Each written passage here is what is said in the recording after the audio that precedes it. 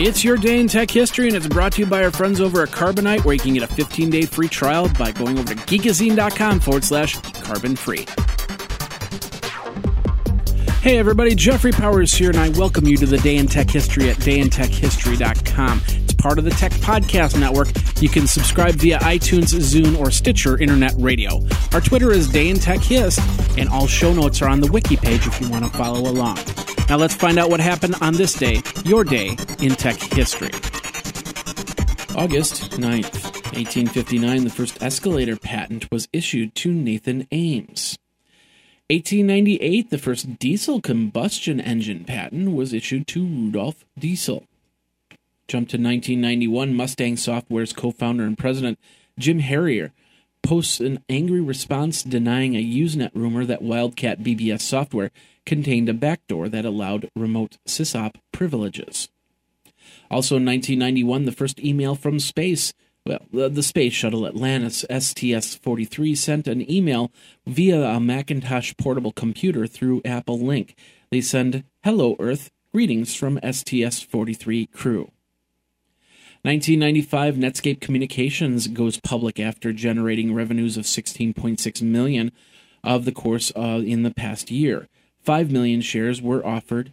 4,250,000 of the shares were offered within North America on NASDAQ. 1999, AMD introduced the Athlon processor, formerly codenamed K7. The processor featured the enhanced 3D Now technology, and prices would start at $849. Also in 1999, Yahoo launched Yahoo Greetings. If you're a small or medium business that doesn't have any type of backup to their computer off-site, well, you need to start, because you never know. Fire, flood, theft, all these things can turn your business from a great success to a great failure. And we don't want that. We want you to bring everything back so you can make the next social network or make the next big thing. And do that by backing up all your stuff offsite by using Carbonite. Now, they have Pro plans and server plans. Pro plans starting at $269.99 a year, and server plans starting at $799.99 a year. You can hook up unlimited computers or servers. It is easy to use web dashboard, and it's all HIPAA compliant if you are a startup healthcare. Awesome there. Check it all out. Go over to geekazine.com/carbonite, geekazine.com/carbonite, and back up now, back up often, back up all the time using Carbonite. Now let's get back into your day in tech history. In 2000, version 2.62.1 of the Remote Access Bulletin Board System was released. 2001, the iOmega Corporation announced job cuts in a plan to restructure amidst declining interest in its Jazz and Zip product lines, while CDRW, or rewritable technology, saturated the market. Also in 2001, National Science Foundation announced its intentions to invest $53 million to construct the distributed terascale facility, the most powerful supercomputer ever developed. It would be used by 4 research centers based in the United States on projects including molecular modeling, disease detection, drug development, and climate simulations. 2008, federal judge grants the state of Massachusetts' request to prevent 3 MIT students from giving a presentation about hacking smart cards used in the Boston subway system. 2009, URL shortener Trim, tr.im, announced that they would be shutting down due to lack of funds.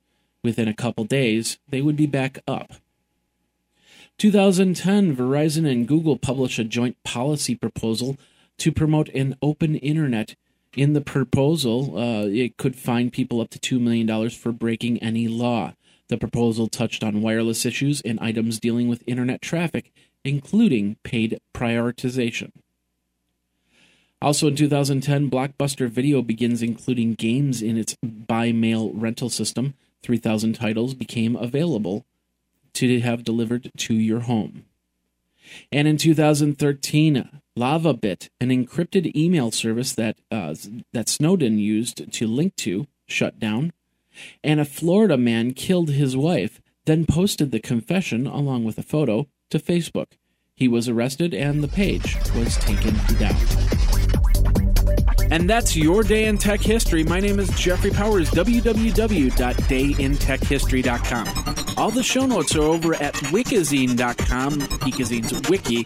And of course, you can like the Facebook page and follow Twitter at Day in Tech Hist. Until tomorrow, take care. Day in Tech History is copyright 2014 JMP Enterprise and Geekazine.com.